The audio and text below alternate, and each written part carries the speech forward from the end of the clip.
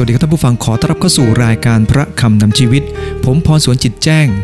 ศิษยาภิบาลคริสตจักรตรังจะนำพระวจนะของพระเจ้ามาแบ่งปันให้กับท่านผู้ฟังนะครับท่านผู้ฟังที่รักครับเมื่อวันที่6สิงหานะครับในปี2558เนี่ยนะครับที่หมู่บ้านบากงตำบลรือเสาะอำเภอรือเสาะจังหวัดนราธิวาสนะครับผู้หญิง2คนนะครับถูกประกบยิงจากผู้ร้ายไม่ทราบจำนวนนะครับขับจักรยานยนต์มานะครับแล้วประกบเธอแล้วก็ยิงนะครับเธอไปกับลูกอายุวัยขวบเศษคนหนึ่งด้วยนะครับผู้หญิงคนนี้นะครับชื่อว่าชนิการแดงน้อยนะครับแล้วก็น้องสาวของเธอชื่อว่าบุญตาแดงน้อยทั้งสองคนถูกยิงได้รับบาดเจ็บสาหัสเลยนะครับแต่ว่าลูกของเธอนะครับชื่อว่าจีรเมธแดงน้อยอายุขวบเศษนั้นได้รับบาดเจ็บเล็กน้อยเท่านั้นเองนะครับเนื่องจากคุณแม่เนี่ยนะครับเอาตัวเนี่ยบังกระสุนไว้นะครับป้องกระสุนเอาไว้และตัวเองโดนยิงครับท่านผู้ฟังที่รักครับนั่นเป็นทำให้เราเห็นว่าความรักของแม่นั้นยอมตายเพื่อลูกได้นะครับเพราะว่ารักลูกมากแต่หลังจากที่ถูกยิงแล้วเนี่ยนะครับลูกเนี่ยนะครับก็กลัวนะครับกลัวมากนะฮะเขาไม่ยอมให้แม่อุ้มเลยนะครับนั่นเป็นเพราะความกลัวของเด็กแต่สิ่งใดก็หนุนน้ำใจท่านผู้ฟังทุกท่านนะครับว่าคุณแม่เนี่ยนะครับก็เต็มไปด้วยความรักและแม่ก็ยอมตายเพื่อลูกได้ดังนั้นเองเราไม่แปลกใจครับที่เราเห็นลูกหลายคนนะครับเมื่อเข้าใจในความรักของแม่ก็เลยอยากจะตอบแทนคุณของพ่อแม่ท่านผู้ฟังที่รักครับในพระวจนะของพระเจ้าที่ผมจะนำมาแบ่งปันในวันนี้เป็นเรื่องของโยเซฟครับโยเซฟได้ตอบแทนคุณของบุพการีอย่างไรก่อนอื่นนะครับผมอยากจะเล่าเรื่องราวของโยเซฟให้ฟังนะครับโยเซฟนั้นเป็นลูกคนที่11ของคุณพ่อนะครับเขารักมากเนื่องจากว่าโยเซฟนั้นเป็นลูกของภรรยาที่เขารักมากท่านผู้ฟังที่รักครับเมื่อคุณพ่อเนี่ยนะครับมีโยเซฟก็อะไรก็โยเซฟครับก็โยเซฟก็เสียนิสัยนิดหน่อยแล้วครับก็คือคุณพ่อนั้นค่อนข้างจะดูแลเป็นพิเศษตัดเสื้อที่สวยที่สุดให้กับโยเซฟแต่โยเซฟนะครับพี่ชายไม่ค่อยชอบเพราะว่าเป็นคนที่ตรงไปตรงมาคิดอะไรก็พูดอย่างนั้นจริงใจอยู่เสมอวันหนึ่งเนี่ยนะครับโยเซฟก็ฝันนะครับว่ามีฟ่อนข้าวนั้น10 รวงนะครับมาโค้งคำนับฟ่อนข้าวของเขาพี่ชายนั้นโกรธมากครับเพราะไม่ต้องแปลความหมายอะไรมากก็รู้ว่าน้องกำลังบอกว่าพวกเราเนี่ยจะต้องโค้งคำนับเจ้าท่านผู้ฟังที่รักครับต่อมาก็ฝันอีกครับฝันว่าดวงดาวเนี่ยนะครับ10 ดวงแถมดวงจันทร์ดวงดาวเนี่ยนะครับก็มาโค้งคำนับเขาพอพี่ชายฟังดังนั้นนะครับก็โกรธมากครับบอกว่าครั้งก่อนนั้นพวกเราตอนนี้จะเป็นพ่อด้วยเหรอนี่ชักจะไปกันใหญ่ละท่านผู้ฟังที่รักครับพี่ชายก็เตือนโยเซฟนะครับให้รู้ว่าคำพูดของเขานั้นมันไม่ดีแต่สิ่งที่โยเซฟเป็นก็คือความจริงครับเขาพูดความจริงเขารู้ยังไงเขาก็พูดอย่างนั้นแต่ท่านผู้ฟังที่รักครับบางทีความจริงบางเรื่องพูดไปก็ไม่ค่อยเกิดประโยชน์เท่าไหร่นักแต่สิ่งที่โยเซฟพูดนั้นก็เป็นมาจากพระเจ้าท่านผู้ฟังที่รักครับวันหนึ่งเนี่ยนะครับพี่ชายนั้นเดินทางไปเลี้ยงแกะที่ไกลนะครับก็คือที่เชเคมห่างจากเฮบรอนที่เขาอยู่นั้นประมาณ80 กิโลเมตรถ้าท่านผู้ฟังดูในแผนที่นะครับจะรู้ว่าจะต้องเดินผ่านหุบเขาจะต้องเดินผ่านที่ราบสูงค่อนข้างจะลำบากมากครับไม่ใช่เดินทางราบอย่างเดียวดังนั้นเขาต้องเดินทางประมาณ80 กิโลผ่านเมืองต่างๆครับท่านผู้ฟังและเมื่อเขาได้รับคำสั่งจากพ่อเขาก็เชื่อฟังนะครับเดินทางไปเพื่อจะดูพี่แต่เมื่อไปถึงที่นั่นนะครับตอนแรกก็หาไม่เจอครับแต่ว่าก็มีคนเนี่ยบอกทางไปจนเจอและเมื่อไปเจอเนี่ยครับท่านผู้ฟังต้องเข้าใจนะครับว่าคนเลี้ยงแกะอพยพไปตามที่ต่างๆเรื่อยๆนะครับการหาพี่ชายไม่ใช่เรื่องง่ายแล้วการที่จะเดินทางไปบนหลังลาแล้วบรรทุกของไปให้พี่ชายก็คงจะลำบากมากด้วยแต่เขาก็ไปนะครับด้วยความรักแล้วก็การเชื่อฟังคุณพ่อของเขาเมื่อเขาเดินทางไปถึงนะครับพี่ชายเห็นว่าน้องชายคนที่พ่อโปรดเนี่ยครับก็มาบางคนในกลุ่มพี่ชายก็บอกว่าจับมันโยนในบ่อเลยนี่มีบ่อร้างอยู่จับมันโยนเลยท่านผู้ฟังที่รักครับที่เขาอยากให้โยนบ่อร้างเนื่องจากพี่ชาย คนหนึ่งครับอยากจะช่วยเอาไว้และหลังจากคนอื่นไปแล้วจะช่วยให้ขึ้นมาจากบ่อขณะเดียวกันพี่ชายอีกคนหนึ่งนะครับก็เห็นกลุ่มพ่อค้านะครับที่กำลังเดินทางไปอียิปต์เนี่ยก็เดินทางผ่านมาก็เลยออกความคิดว่าเรื่องอะไรจะให้เขาตายที่นี่อย่างนี้ดีกว่าขายเขาไปเป็นทาสท่านผู้ฟังที่รักครับเขาก็ตั้งใจขายไปเป็นทาสครับเอาน้องขึ้นมาจากบ่อและขายไปเป็นทาสท่านผู้ฟังที่รักครับถ้าเป็นเราคงจะมีความรู้สึกย่ำแย่พอสมควรที่พี่ชายขายไปเป็นทาสแถมพี่ชายนะครับกลับไปรายงานพ่อว่าน้องถูกสัตว์ร้ายฆ่าตายครับโดยการเอาเสื้อทาด้วยเลือดของแกะนะครับท่านผู้ฟังที่รักครับเมื่อโยเซฟเนี่ยเดินทางไปถึงที่ประเทศอียิปต์นะครับโบติฟาซึ่งเป็นขุนนางคนหนึ่งนะครับก็ซื้อไปเป็นทาสแต่เมื่อไปถึงบ้านของโบติฟาก็ชื่นชมมากครับเพราะว่าเด็กหนุ่มคนนี้เป็นเด็กที่ฉลาดปราดเปรื่องแถมยังเป็นคนสัตย์ซื่อกับงานเลยตั้งให้เป็นคนดูแลทรัพย์สินทั้งหมดของท่านผู้ฟังดีละครับเมื่อท่านได้รับการช่วยเหลือแบบนี้นะครับเขาดูแลอย่างดีกับโบติฟาท่านผู้ฟังดีละครับภรรยาของโบติฟาก็ชอบด้วยไม่ใช่เฉพาะโบติฟาคนเดียวภรรยาโบติฟาก็ชอบเพราะว่าเขาเป็นคนที่หน้าตาดีก็เลยอยากจะขอมาหลับนอนด้วยแต่เมื่อขอมาหลับนอนเนี่ยนะครับท่านผู้ฟังที่รักครับโยเซฟไม่ยอมเมื่อไม่ยอมนะครับเขาได้พูดกับนายหญิงว่าทุกอย่างที่อยู่ในบ้านนี้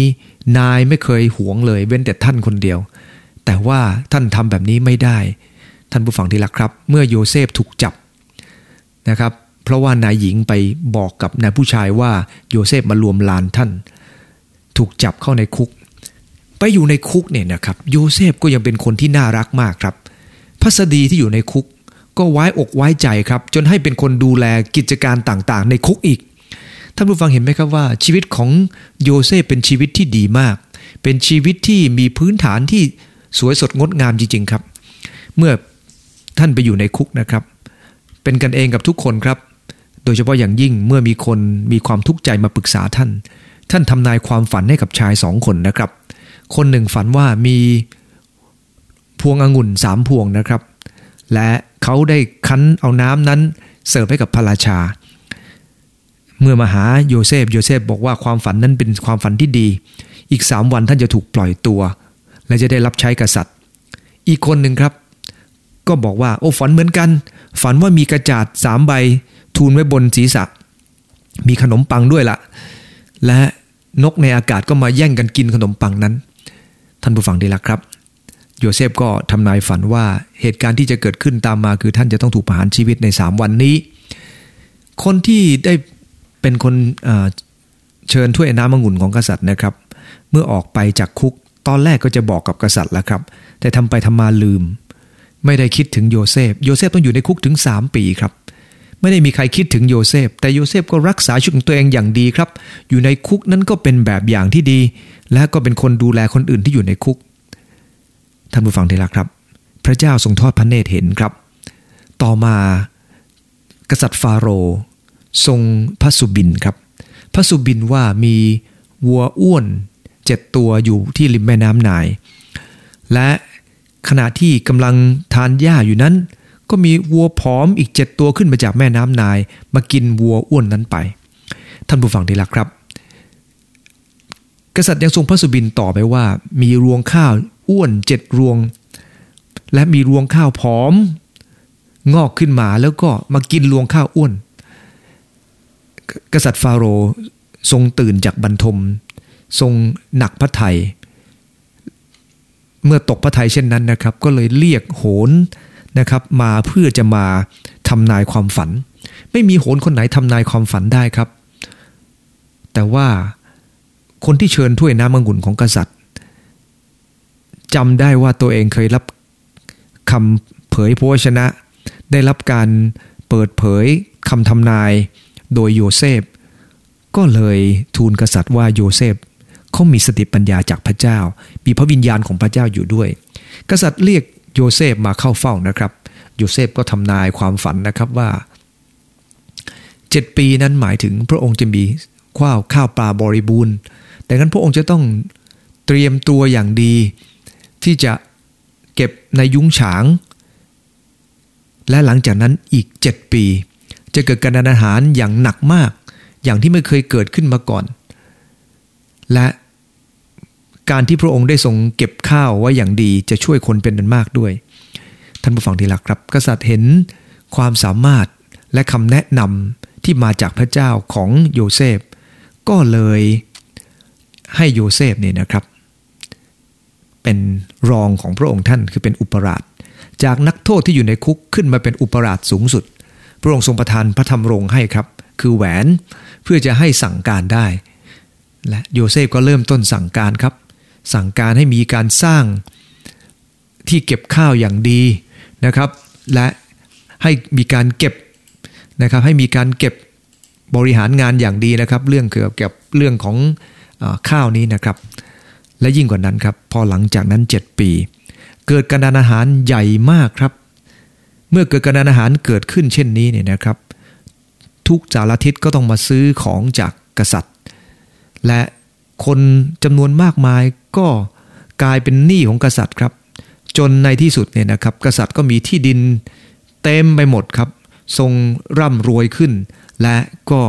ได้ช่วยเหลือคนเป็นอันมากครับเนื่องจากว่าเกิดการอาหารเกิดขึ้นการอาหารไม่ใช่เกิดเฉพาะในอียิปต์เท่านั้นยังรวมมาถึงแผ่นดินปาเลสไตน์ด้วยยาโคบอยู่ที่ปาเลสไตน์อยู่ที่คานาอันลำบากมากครับเลยบอกให้ลูกเนี่ยนะครับทั้ง10 คนเดินทางไปที่ประเทศอียิปต์เพื่อจะไปขอซื้อข้าวเมื่อมาถึงนะครับเขาก็ได้เข้ามาก้มกราบโยเซฟโดยไม่รู้ว่านั่นคือโยเซฟเพราะคงจะคิดไม่ถึงครับจากทาสเนี่ยนะครับขึ้นมาเป็นอุปราชใครจะทำได้ขนาดนั้นท่านผู้ฟังได้ละครับแล้วก็ยังรู้สึกแปลกใจที่ท่านโยเซฟนะครับก็เรียกให้เขาไปทานอาหารด้วยกันในห้องของท่านโยเซฟไม่ได้บอกพี่ครับว่าตัวเองเป็นใครมีเหตุการณ์อีกมากมายที่เกิดขึ้นนะครับและหลังจากนั้นโยเซฟได้บอกตัวเองนะครับบอกว่าฉันเนี่ยเป็นน้องของพี่โยเซฟร้องไห้มากครับกอดพี่ชายและบอกกับพี่ชายบอกว่าพี่ไม่ต้องตกใจนะฉันไม่ทำร้ายพี่แน่นอนพี่ๆทั้งหลายกลัวกันมากครับนะครับกลัวกันมากเพราะว่าสิ่งที่เขาได้เจอคือโยเซฟกลายมาเป็นรองของกษัตริย์ยิ่งใหญ่มากแล้วที่เขาทำมาไว้กับโยเซฟมันหนักหนาสากันทีเดียวพี่ขายน้องมาไม่มีใครเขาทำกันอย่างนั้นท่านผู้ฟังที่รักครับพี่ๆนะก็โทษกันเองครับแต่ว่าโยเซฟก็บอกว่าไม่ต้องโทษกันให้กลับไปบ้านนะไปพาพ่อมาด้วยยาโคบเมื่อได้ยินว่าโยเซฟนั้นรอดปลอดภัยนะดีใจมากครับอายุ110 ปีแล้วก็ยังเดินทางมาเพื่อจะมาอยู่กับโยเซฟที่นั่นท่านผู้ฟังที่รักครับและสิ่งที่เกิดขึ้นตามมาคือพระเจ้าอวยพรท่านมากครับอวยพรชีวิตของโยเซฟมากขึ้นและมากขึ้นเมื่อโยเซฟนะครับอยู่พายาโคบมาได้พาไปเข้าเฝ้ากษัตริย์และกษัตริย์ก็พระราชทานเมืองที่ดีที่สุดให้กับโยเซฟตอบแทนสิ่งที่โยเซฟทำและโยเซฟได้ให้เมืองนั้นครับกับญาติพี่น้องของท่านให้พ่ออยู่ที่นั่นที่เมืองที่ดีที่สุดชื่อรามาเซสท่านผู้ฟังที่รักครับนั่นคือสิ่งที่เกิดขึ้นแต่เรื่องราวยังไม่จบแค่นั้นครับเมื่อพ่ออยู่ที่นั่นและกำลังจะเสียชีวิตคุณพ่อก็บอกโยเซฟบอกว่าโยเซฟอย่าฝังพ่อไว้ที่นี่นะให้ไปฝังที่คานาอันที่บ้านเกิดเมืองนอนของตัวเองที่เคยซื้อไว้และฝังบรรพบุรุษไว้แล้วท่านผู้ฟังได้รักครับโยเซฟรับคำและเมื่อพ่อเสียชีวิตก็ได้ทำตามสิ่งที่พ่อบอกจริงๆท่านผู้ฟังได้รักครับในวันที่พ่อเสียชีวิตนั้นพี่ๆกลัวมากครับแล้วมาบอกกับโยเซฟว่าพ่อบอกว่าให้ยกโทษพี่ๆด้วยนะแต่โยเซฟบอกว่าพวกท่านคิดร้ายต่อเราก็จริงแต่พระเจ้าทรงดำริให้เกิดผลดีในทุกสิ่งคือช่วยชีวิตคนเป็นอันมากให้รอดไม่ใช่เฉพาะพี่ชายเท่านั้นมุมมองที่เขามีคือความดีมุมมองที่เขามีคือพระทัยของพระเจ้าท่านผู้ฟังที่รักครับวันนี้ผมอยากจะพูดถึงโยเซฟได้ตอบแทนบุญคุณให้กับครอบครัวของเขาให้กับยาโคบอย่างน้อย4 ประการด้วยกันครับซึ่งเราเองสามารถจะเรียนแบบและสามารถจะสอนคนอื่นได้ประการที่1ก็คือ โยเซฟเชื่อฟังคำสอน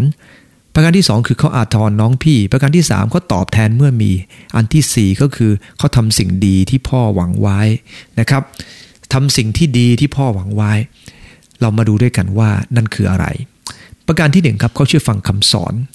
พระคัมภีร์ในปฐมกาลบทที่37ในข้อที่3ถ้าเราสังเกตจากพระวจนะของพระเจ้าตอนนี้พระคัมภีร์ได้บันทึกบอกว่าโยเซฟเนี่ยพ่อรักมากกว่าบุตรคนอื่นครับพ่อจึงทำเสื้อคลุมยาวที่มีแขนให้กับโยเซฟและแน่นอนครับลูกที่พ่อรักมากก็ส่วนใหญ่จะเป็นคนที่เอาแต่ใจใช่ไหมครับแต่โยเซฟไม่ได้เป็นอย่างนั้นครับเมื่อพ่อรักมากพ่อใช้ให้เขาเดินทางครับท่านผู้ฟังลองจินตนาภาพในสมัยก่อนนะครับเดินทาง80กิโลจากเฮบโรนไปเชเคมเนี่ยไม่ใช่ง่ายเลยครับและไปตามหาพี่โดยที่ไม่รู้ว่าไปอยู่ตรงไหนเขาเดินทางไปโดยที่ไม่รู้ว่าพี่ชายอยู่ที่ไหนครับแต่ก็ต้องตามโดยใช้ทักษะแล้วครับไปโดยการทรงนำของพระเจ้าด้วยและพ่อเขาให้เอาของมาให้กับพี่ชายและนั่นคือสิ่งที่โยเซฟทำครับเขาเชื่อฟังคำของพ่อถ้าเป็นลูกหลายคนคงจะบ่นอุบแหมพ่อรักผมไม่ใช่เหรอทำไมพ่อให้ผมทำแบบนี้เหนื่อยนะพ่อไปตั้งไกลไม่เป็นไรหรอกพี่อยู่กันได้แต่พ่อก็เป็นห่วงพี่ๆด้วยเช่นเดียวกันครับท่านผู้ฟังที่รักครับพระคัมภีร์ได้บอกในสุภาษิตบท4ข้อ10ว่าลูกเอ๋ยจงฟังและรับถ้อยคำของข้าแล้วปีเดือนแห่งชีวิตจะมากของเจ้าจะมากมายลูกที่ฟังคำของพ่อแม่ที่เชื่อฟังสิ่งที่พ่อแม่สอนสิ่งที่พ่อแม่แนะนำเขาเองก็จะได้รับพรจากพระเจ้าคือชีวิตที่ไปดีมาดีในแผ่นดินโลกและพระคัมภีร์ได้บันทึกไม่ใช่เพียงครั้งเดียวหลายครั้งด้วยกันครับว่าลูกที่ให้เกียรติพ่อแม่พระเจ้าก็จะอวยพรเขาคนที่ให้เกียรติเชื่อฟังพ่อแม่นบนอบเชื่อฟังบิดามารดาพระเจ้าก็จะอวยพรทั้งในพันธสัญญาเดิมและพันธสัญญาใหม่ก็จะพูดเรื่องราวเหล่านี้ในพระคัมภีร์สุภาษิตบท27ข้อ11นะครับได้บันทึกบอกว่าลูกเอ๋ยจงมีปัญญาและจงทำให้ใจของข้ายินดีเพื่อข้าจะได้ตอบคนที่ตำหนิข้าได้กำลังหมายความว่ายังไงครับกำลังหมายความว่าพ่อแม่หลายครั้งเนี่ยนะครับคนอื่นก็จะตำหนิลูกเพราะว่าลูกทำสิ่งที่ไม่ถูกต้องพ่อแม่เนี่ยไม่อยากจะตอบคำถามมากหรอกครับมีพ่อแม่คนไหนไหมครับรู้สึกภูมิอกภูมิใจเหลือเกินที่ลูกเนี่ยนะครับอยู่สถานพินิจไปติดสถานพินิจโอ้ลูกฉันเก่งมากเลยมีประสบการณ์โชคโชนติดสถานพินิจมาแล้ว10 ปีไม่มีพ่อแม่คนไหนภูมิใจขนาดนั้นหรอกครับแต่ว่าสิ่งที่เรารู้ก็คือว่าลูกทั้งหลายเนี่ยนะครับเป็นความภูมิใจของพ่อแม่ถ้าเขาเชื่อฟังสิ่งที่พ่อแม่พูดนั่นคือความภูมิใจของพ่อแม่ทั้งหลายและพระคำของพระเจ้าต้องการจะบอกกับเราทั้งหลายครับท่านผู้ฟังที่รักครับผมเจอกับคนจำนวนมากมายเวลาถามถึงเรื่องลูกไม่อยากจะพูดถึงครับที่ไม่อยากพูดถึงนั้นไม่ใช่เพราะไม่รักลูกแต่เพราะรู้สึกว่าขายหน้าพูดไปก็รู้สึกเจ็บปวดกับตัวเองบางคนขายหน้าไม่พอครับรู้สึกช้ำใจต่างหากลูกคนอื่นทำไมได้ดิบได้ดีกันลูกเราทำไมเป็นแบบนี้ก็รู้สึกไม่ดีแต่ขอบคุณพระเจ้าครับถ้าลูกเชื่อฟังคำสอนของพ่อแม่ก็สามารถตอบคนอื่นได้อย่างสง่าผ่าเผยนั่นคือความหมายของข้อนี้ท่านผู้ฟังที่รักครับผมรู้จักคุณแม่คนหนึ่งลูกเนี่ยนะครับมีแต่ปัญหาตลอดเวลาคุณแม่ไม่อยากจะพูดถึงลูกครับไม่ใช่ไม่รักลูกแต่เมื่อพูดทีไรน้ำตามันอดคลอเบ้าไม่ได้เพราะว่าลูกสร้างแต่ปัญหาตลอดเวลาสร้างหนี้สร้างปัญหานู่นปัญหานี่ตลอดครับลูกควรจะดูแลแม่แต่แม่ยังต้องมาดูแลลูกลำบากมากทีเดียวต่อไปนะครับในพระคำของพระเจ้าได้พูดถึงประการที่2คือเขาอาทรน้องพี่เขาอาทรยังไงครับแม้ว่าเขาถูกขายมาในปฐมกาลบท37ข้อ28ได้บันทึกบอกว่าขณะนั้นพวกพ่อค้ามีเดียนกำลังผ่านทางมาเพราะเขาฉุดโยเซฟขึ้นจากบ่อและขายโยเซฟให้กับชาวพวกอิสมาเอลเป็นเงิน20 แผ่น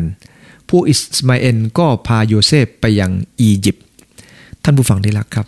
ดูเหมือนน้องค่อนข้างจะไร้ค่าเหลือเกินนะครับขายไป20 แผ่นเท่านั้นเองเงิน1 แผ่นนั้นก็อาจจะเป็นค่าจ้างแรงงานวัน2 วันเท่านั้นเองครับขอขายไปถูกมากแต่สิ่งที่เราเห็นก็คือน้องถูกขายไปเป็นทาสพี่เอาเงินไปใช้น้องมีความทุกข์ แต่เมื่อ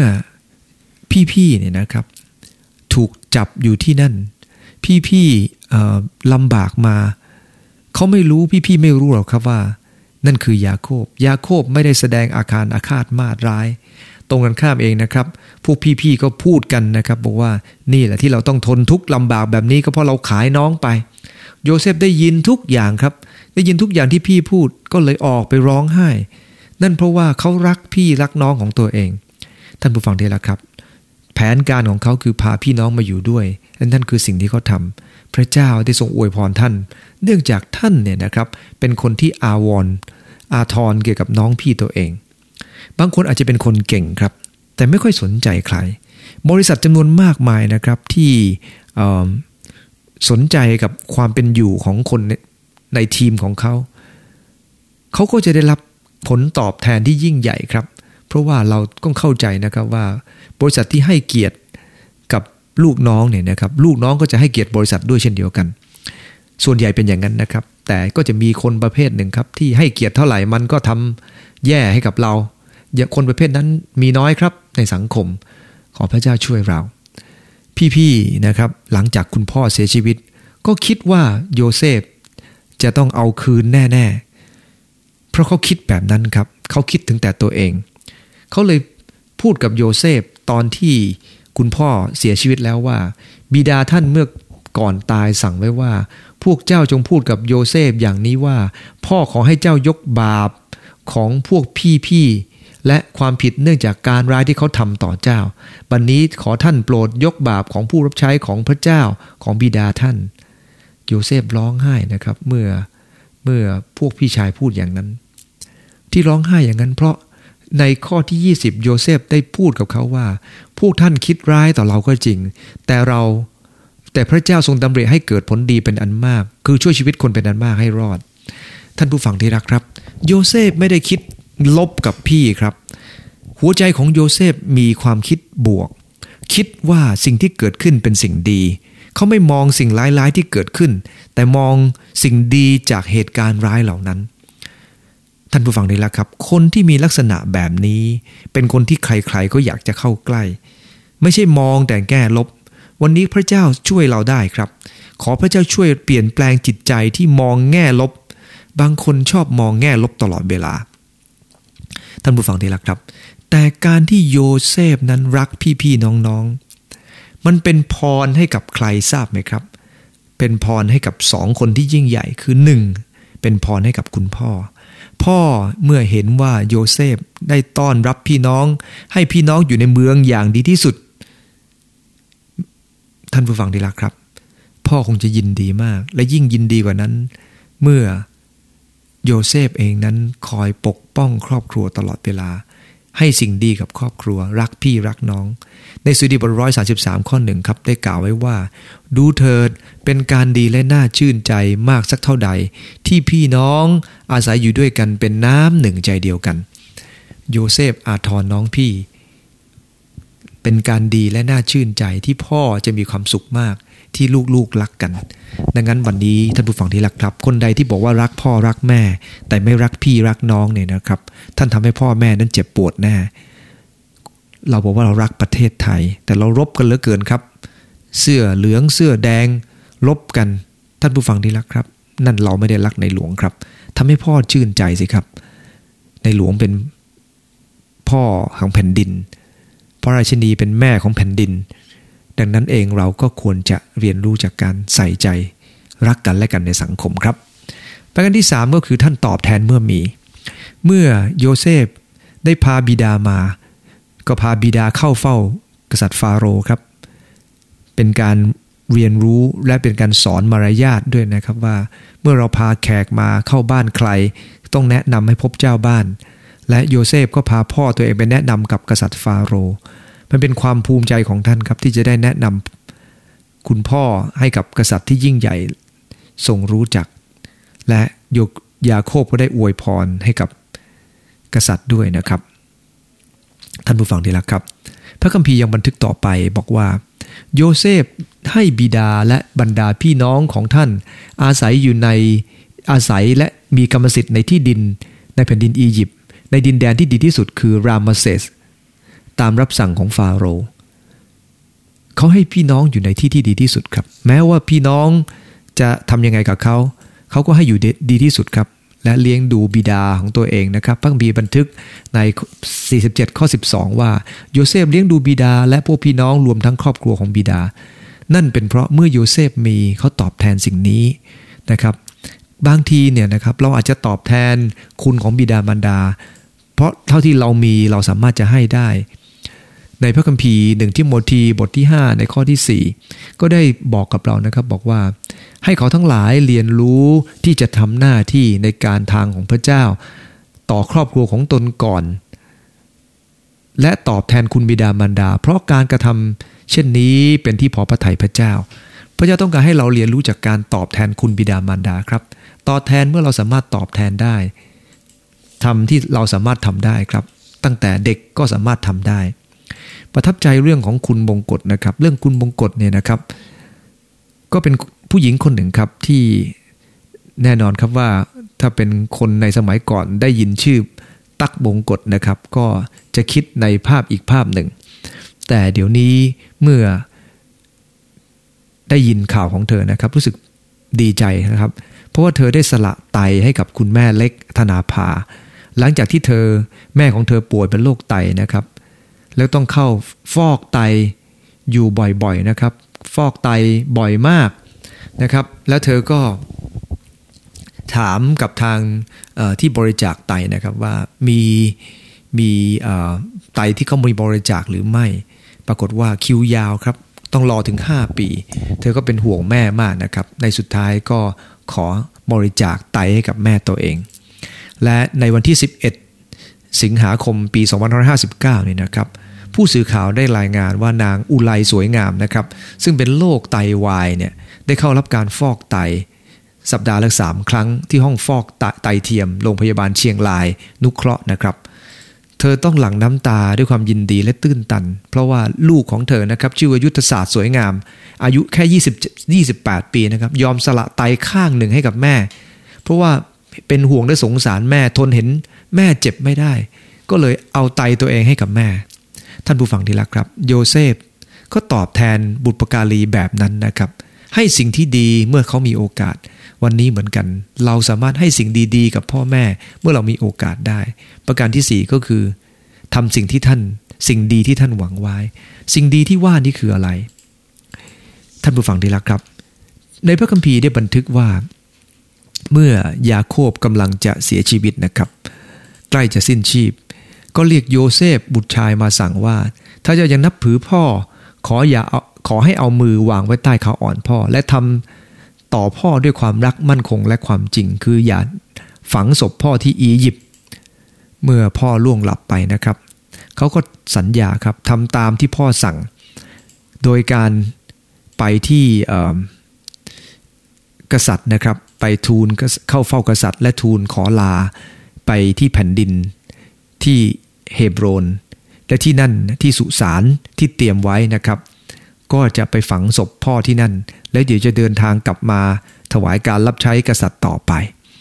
ท่านผู้ฟังนี่แหละครับก็โศกเศร้ามากครับที่คุณพ่อจากเขาไปเขาได้ให้หมอนะครับที่นั่นอาบน้ำยาศพรักษาศพของยาโคบเพราะว่าการเดินทางมาไกลพอสมควรเป็นใช้เวลาเป็นเดือนครับและเมื่อใช้เวลานานขนาดนั้นเนี่ยนะครับอาจจะศพเนี่ยอาจจะเหม็นนะครับถึงแม้ว่าจะมีการประพรมแล้วก็ตามท่านผู้ฟังที่รักครับสิ่งที่เรารู้ในตรงนี้ก็คือว่าโยเซฟ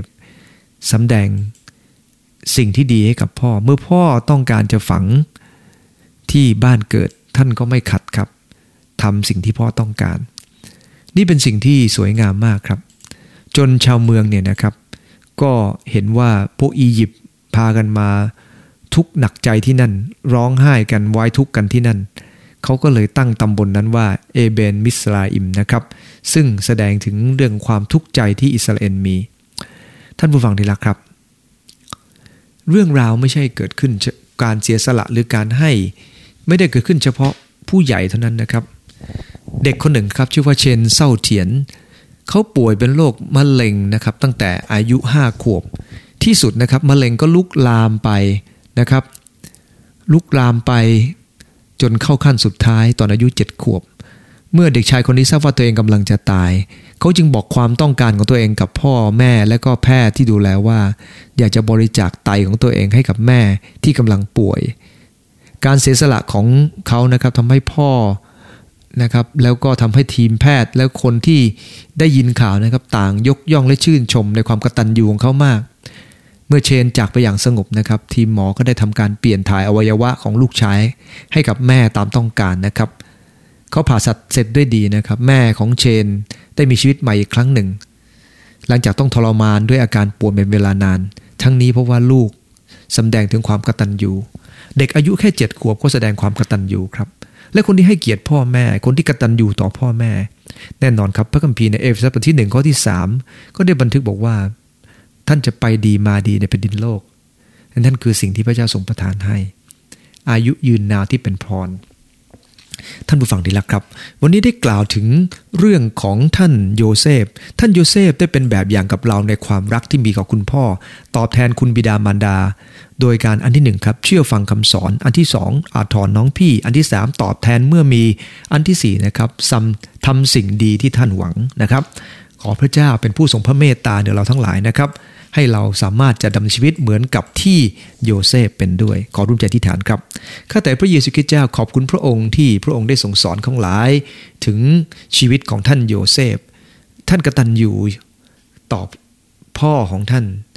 ได้สำแดงถึงความรักที่มีต่อพี่น้องได้สำแดงถึงการเชื่อฟังขอให้ข้างหลายมีชีวิตแบบนั้นเพราะว่าคนที่ให้เกียรติพ่อแม่ก็จะรับพรจากผู้เป็นเจ้าข้าหลายได้รับพรจากพระองค์ให้ข้าหลายสำแดงความรักนี้ต่อบุพการีที่สุดกำลังสุดใจแม้ว่าท่านจากโลกนี้ไปแล้ว